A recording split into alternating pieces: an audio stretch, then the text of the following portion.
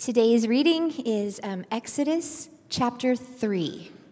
We're going to read verses 7 through 12. If you're using a Shed Bible, that's on page 54. And if you're using a large print Shed Bible, it's still on page 54.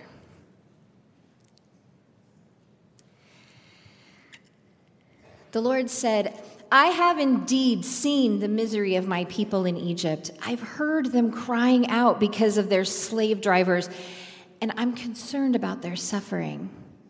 So I have come down to rescue them from the hand of those Egyptians and to bring them up out of that land into a good and spacious land, a land flowing with milk and honey, the home of the Canaanites, Hittites, Amorites, Perizzites, Hivites, and Jebusites. And now the cry of the Israelites has reached me, and I have seen the way the Egyptians are oppressing them.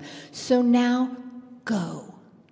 I am sending you to Pharaoh to bring my people, the Israelites, out of Egypt. But Moses said to God, who am I that I should go to Pharaoh and bring the Israelites out of Egypt? And God said, I will be with you. And this is the sign to you that is I who have sent you. When you've brought the people out of Egypt, you will worship God on this very mountain. The word of the Lord.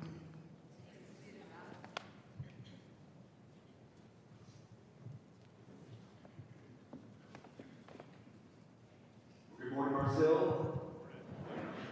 We haven't had the opportunity to meet. My name is Kyle Lake, and I serve as our family life pastor here. And I want to invite you to the gym at Pine Ridge Elementary School in the early 1990s. Home of some fierce lunchtime competitions orchestrated by one of the greatest fifth grade teachers of all time, Mr. Foley, who would give the winners things like pop and candy. He was ahead of the curve in this realm. The gym was home to where you would bring all of your tickets that you had collected from the school carnival to receive your treasures and prizes that you would take home for the day. And the gym is home to words that have lived rent-free in my head for 30 plus years at the hands of a motivational speaker, an all-school assembly. I am smart. I am successful. I am special. I am somebody. That's right. Anyone else have a motivational speaker like this come to your school? Or did you all miss out and I'm the only one to have received this great and gladdening news at such a young age? Now, what I didn't realize then is that those words I would need not as an elementary school student, but as someone in my mid-30s, as dinner is running late, as the dog is zigzagging quickly through the household, and the children are, well, it's that hour of the day. You know the hour that I'm talking about, right? And I wonder and I look around, who am I? Do I have what it takes to make it through this very day? Who am I? Maybe you have found yourself asking a question like that. Last Sunday, a handful of us here finished reading the first 5 books of the Bible over the course of 8 weeks, the Torah. And in early October, when we came to this passage, I was struck by Moses' question. Who am I that I should go to Pharaoh and bring the Israelites out of Egypt? Now, this question is situated in a place within the biblical narrative of great significance, stretching back to the ending of the book of Genesis. We learn that the descendants of Abraham, Isaac, and Jacob, the Israelites, have by one of Jacob's sons, Joseph, come to live in the land of Egypt. Now, Joseph was one who rose in status and power in Pharaoh's household in Egypt. But time has since passed, and so has Joseph and the Pharaoh that appointed him. And now the current Pharaoh looks around and sees the growing number of Israelites and grows concerned about their number. That perhaps they'll join forces with one of the neighboring nations and overthrow the country, will take power away from Pharaoh and the Egyptians. Or maybe even subtly and indirectly, that the growing number of Israelites in the country will slowly shift sort of the culture and the customs of the Egyptians to be more like that of the Israelites. And so Pharaoh decides to enslave them, and enslave them he does for over 400 years. And in our text, we learn that God notices and is concerned about the cries of God's people, the Israelites. And so God has decided to do something about it. God has decided to intervene on behalf of the Israelites. God will enter in and redeem them and liberate them from the hand of their oppressor and bring them out of Egypt. And that God is going to do this through Moses. Moses, the shepherd. Moses, the one well on in years, perhaps well past his prime. Moses, the one who fled Egypt because he had murdered someone. Moses, perhaps the outcast. Who am I that I should go to Pharaoh and bring the Israelites out of Egypt? Moses asks. I imagine that Moses listening to God at this pinnacle moment, this moment of the burning bush, hearing how God is going to act in the lives of the Israelites, that he is concerned about their suffering, that God is going to come down and rescue them, and that God is going to bring them into a land that is spacious and good, flowing with milk and honey. Moses is nodding along, saying, "Yes, God, do that. That's amazing." And then sort of being caught off guard when God says, "And so now I am sending you. Now go." And this brings about a question for Moses. Who am I? Who am I? A question about Moses' identity. I don't think Moses here is asking God for his own name. Moses hasn't forgotten that his name is Moses in this moment.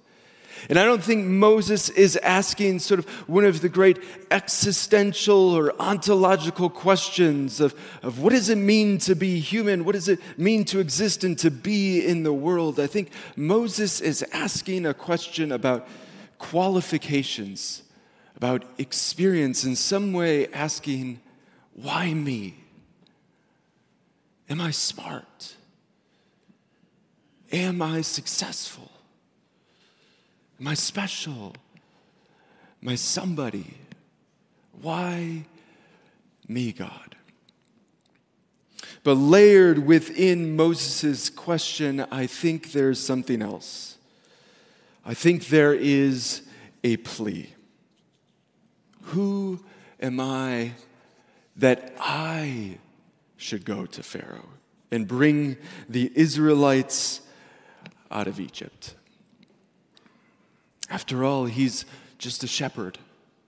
And he's well on in years, and whatever maybe experience he gleaned from his time living in Egypt, living in Pharaoh's household, maybe has gone to the wayside, and he wonders, how is it possible that I can carry through with the immensity of the task that is laid before me?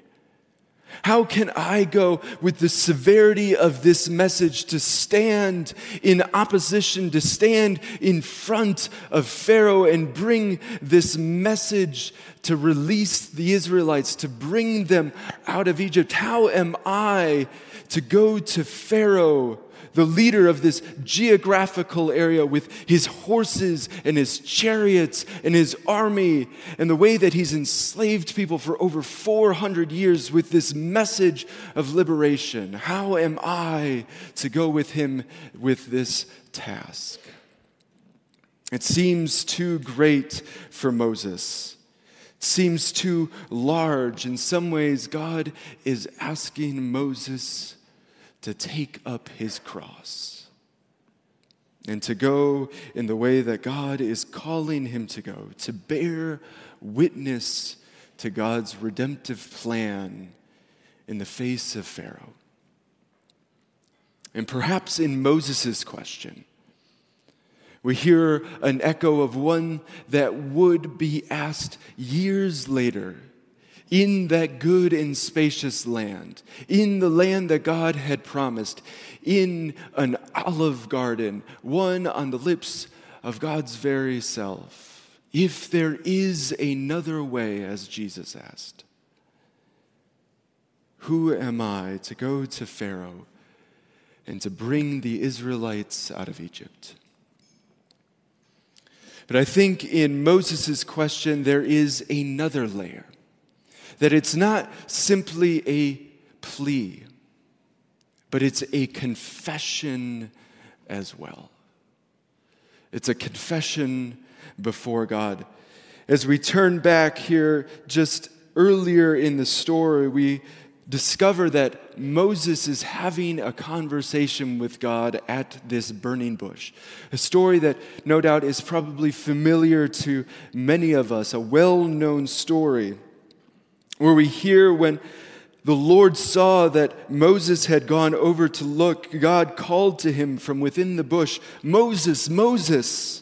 And Moses said, "Here I am." "Do not come any closer," God said. "Take off your sandals, for the place you are standing is holy ground." Moses is standing on holy ground in the presence of a holy God. I think in this moment, being called and summoned by God, Moses is brought to reflect on who he is, on his own weakness of character, on the depth of his sin, on the reality that he is indeed one who has murdered, who has lived cross-grained with God's purposes for humankind. And it brings about this question, God, who am I? God, could you really use someone like me? God, I am not holy like you are. God, I'm not other like you are. Moses' question in some ways reflects the great tradition of those who have been called by God, summoned by God to a task. Like the prophet Isaiah, who says these words, "Woe to me, I cried. I am ruined, for I am a man of unclean lips and live among a people of unclean lips, and my eyes have seen the King, the Lord Almighty." Or the words of Simon Peter in the presence of Jesus, "Go away from me, Lord, for I am a sinful man."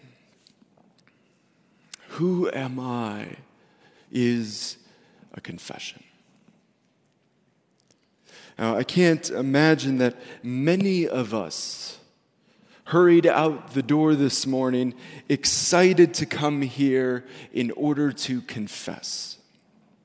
That may not be on the sort of top list of reasons that we come to church, that we gather together to worship, may not be one of the things that is driving you to confess. And there's perhaps good reason for that. The scholar and theologian Andrew Root notes that really over the last 200 plus years, and sort of accelerating over the last 40 to 50 years, we've grown increasingly uncomfortable with guilt.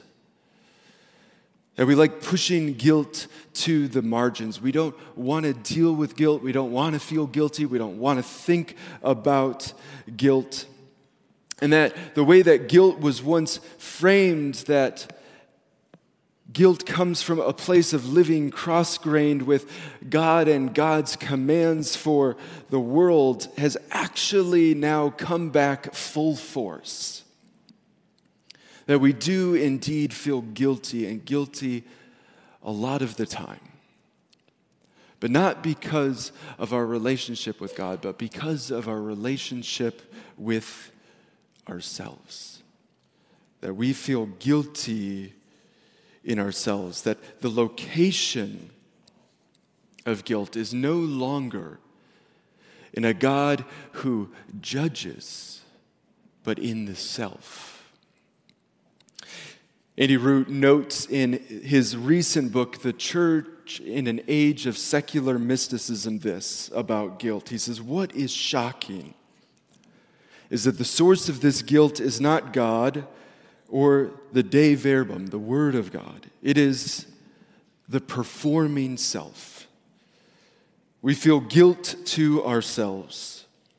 We feel like we've failed to use our time well, to become the magnificent self that we should be. We failed to compare well to all the other magnificent selves we see on Instagram.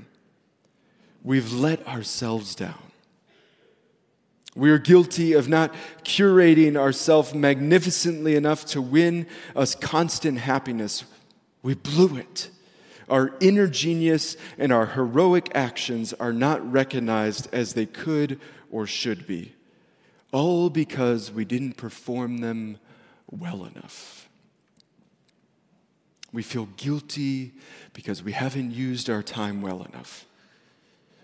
Feel guilty because when we look around and we compare ourselves to others and we see the magnificent self, the ways that others are put together, the ways that others are living out their values on Instagram, we feel guilty about the ways that we are. Feel guilty because we feel like we've let ourselves down. And we blew it. And I think this reality of feeling guilt is particularly true for parents, and especially for moms. Mom guilt. Has anyone else heard this phrase? The pressure that moms feel to have it all together, to have the perfect Pinterest board, to put all the right things together for a great Saturday afternoon, to show up in the workplace or in the home. The pressure is crushing. And I think moms feel guilty the most in this system. And so I think one of the most essential and necessary practices for us as a church and us as Christians is confession. That because we don't want to feel guilty, and yet we do, that instead of offering our guilt to a God who receives it and transforms it, instead of offering our guilt to a God who, though this God is the judge, is the one who enters in as the judge who is judged. This God enters in and receives it. Instead of offering it before this God, we heap it upon ourselves, perpetuating the cycle of needing to try harder, to do more, all leading to more and more guilt. That indeed our feelings of being smart and successful and special and somebody are always coming up in comparison to the magnificent self of the other. And it brings us to wonder, who am I? That confession, perhaps in the words of Jamie Smith, is the opportunity to confess precisely what we long for. What if confession is precisely what we long for? To finally be able to give our guilt to a God who receives it in God's love and mercy. Notice what Moses' question, what Moses' plea and confession opens up.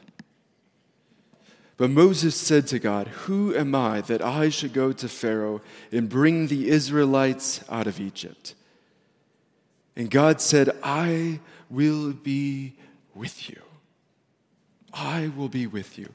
Moses' question, Moses' confession to God opens up space, opens a window of possibility for God to enter in and to remind Moses that God is with him. To give Moses this wonderfully good news. Moses, you do not need to be afraid. Moses, give me what you are carrying, for I am with you. Perhaps Moses and us are being invited to understand that the most fundamental way that we can answer this question, who am I, is by asking, who is God? That God is one who is with and for God's people. That who am I is not a question about your job. It's not a question about your grades. It's not a question about your resume. It's not a question about your success or lack thereof on the playing field. It's not a question about your credentials. But it's a question ultimately about who God is and what God has given to you, what you are freely able to receive as a gift from God. That God is one who has called and sent you as God has called and sent Moses. But that God has called and sent you not alone, but with God's very presence. Who is Moses? One whom God is with. Who am I that I should go to Pharaoh and bring the Israelites out of Egypt? Maybe this morning, as you hear Moses' question, as you hear his plea and his confession, as you hear perhaps the apprehension in his voice, to the insurmountable task to which he has been called, to the severity of the message to which he must deliver, to the immeasurable and incredible news that he must deliver on behalf of the Israelites. Maybe you find resonance with it. Resonance, not that you will have to go to Pharaoh and deliver a message, but that you, as Christ's witness, carry with you an equally impossible message. One that each of us in our own peculiar way is called to bear witness to in our lives and in this world. That indeed in the person of Jesus Christ, that in an executed Jewish rabbi 2,000 years ago, God had intervened in the world and in the history of the world in a decisive way. That indeed the hope of the world is not in ourselves and what we can accomplish, not in ourselves and what we can do, but in what God has done and what God freely gives to each and every one of us, an impossible message for us to carry, but one in which we are invited to bear witness to.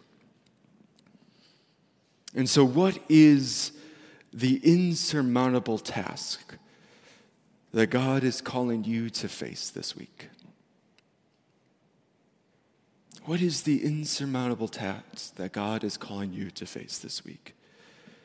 What is the message of impossibility that you are carrying with you? Who am I? Who am I that I should go to Pharaoh and bring the Israelites out of Egypt? Who am I that I should bear witness to the fullness of life that is available in Jesus Christ in my home or in my school or in my work? Who am I that I should seek God's justice in the face of ongoing racism and exclusion in our country? Who am I that I should raise a child when I have so much baggage of my own? Who am I that I should live with hope and joy in the face of disease and death or relational fracture? Who am I that I should disciple young people when I am well on in years and believe that I have little to offer them? Who am I that I should faithfully pray when I have so many doubts of my own?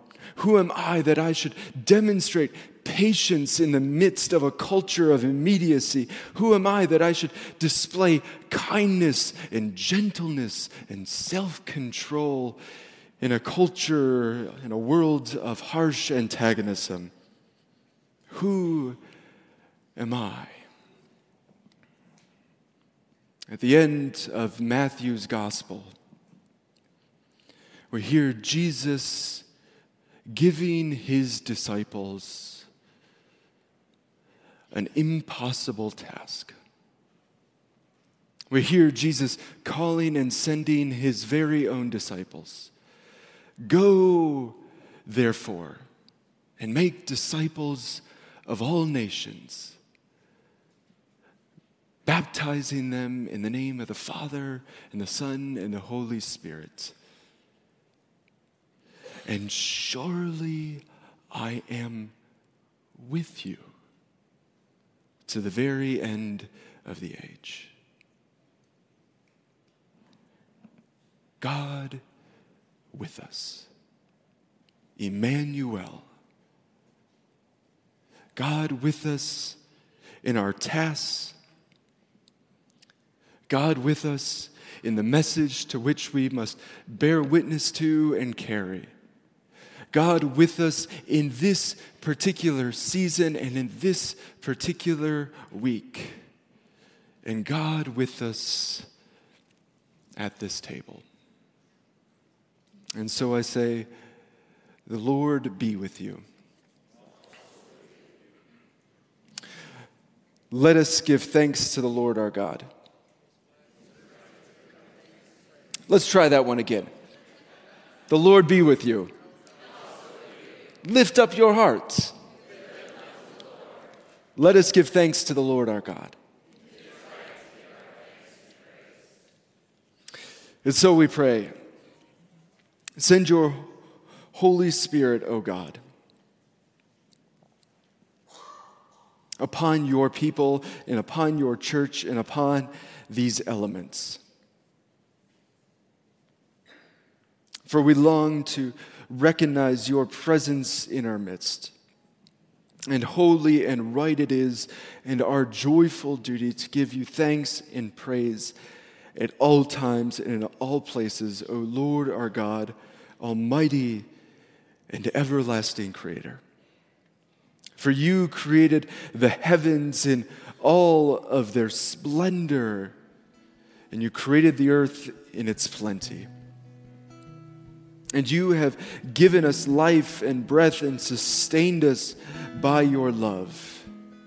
And you have demonstrated the fullness of your love in sending your Son, Jesus Christ, to be the one who reconciles us and the whole world to you.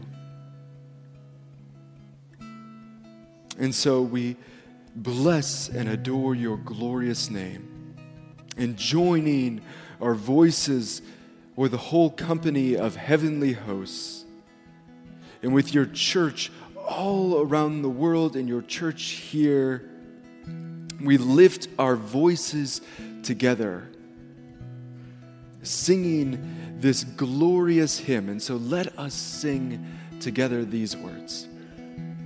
Holy, holy, Lord God Almighty, so worthy to be praised. And holy, holy, Lord God Almighty, my soul will bless your name. Blessed are you, O Lord our God. Blessed is the one who comes in the name of the Lord. And so, God, take these elements, these basic human, earthly elements, and transform them into spiritual food for us, to nourish us and to sustain us in the task to which you have called us, each of us, this week. That the bread that we break and the cup that we bless would be to us the communion, the body and blood of Christ. And then receiving these elements, we would be joined with your church. And that you, in your great love and mystery, would gather your church from the ends of the earth into your kingdom. And so as we wait, we beckon you to come. Come, Lord Jesus. And so we rehearse the story that has been passed on to us, that on the night that Jesus was betrayed, he took bread, and after giving thanks, he broke it. And he said, "This is my body, which is given for you. Do this in remembrance of me."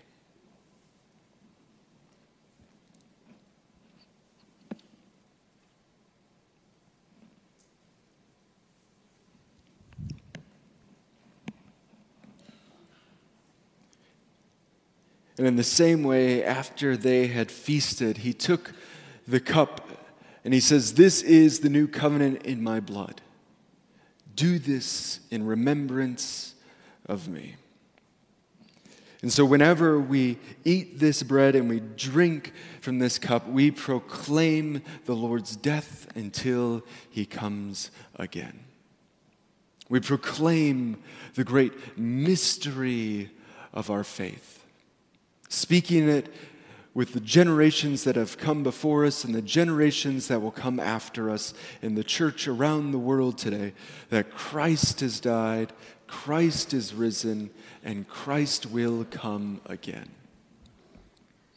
And so we have allergen-free elements around the room and down here. You can come and receive those whenever you are ready. We have prayer walls where you can write your prayer and put it in the wall, and we will be praying with you and praying for you throughout the week. Paul is in the back if you would like prayer this morning. But now come. Come, all you who are hungry. Come, all you who are thirsty. Come, all you who are weary and heavy laden. Come, all you who feel guilty. Come. For the Lord has prepared a table for us, a feast that proclaims the good news that God is indeed with us. And so, however and whenever you come to this table, come, for all things are ready. These are the gifts of God for the people of God. Amen.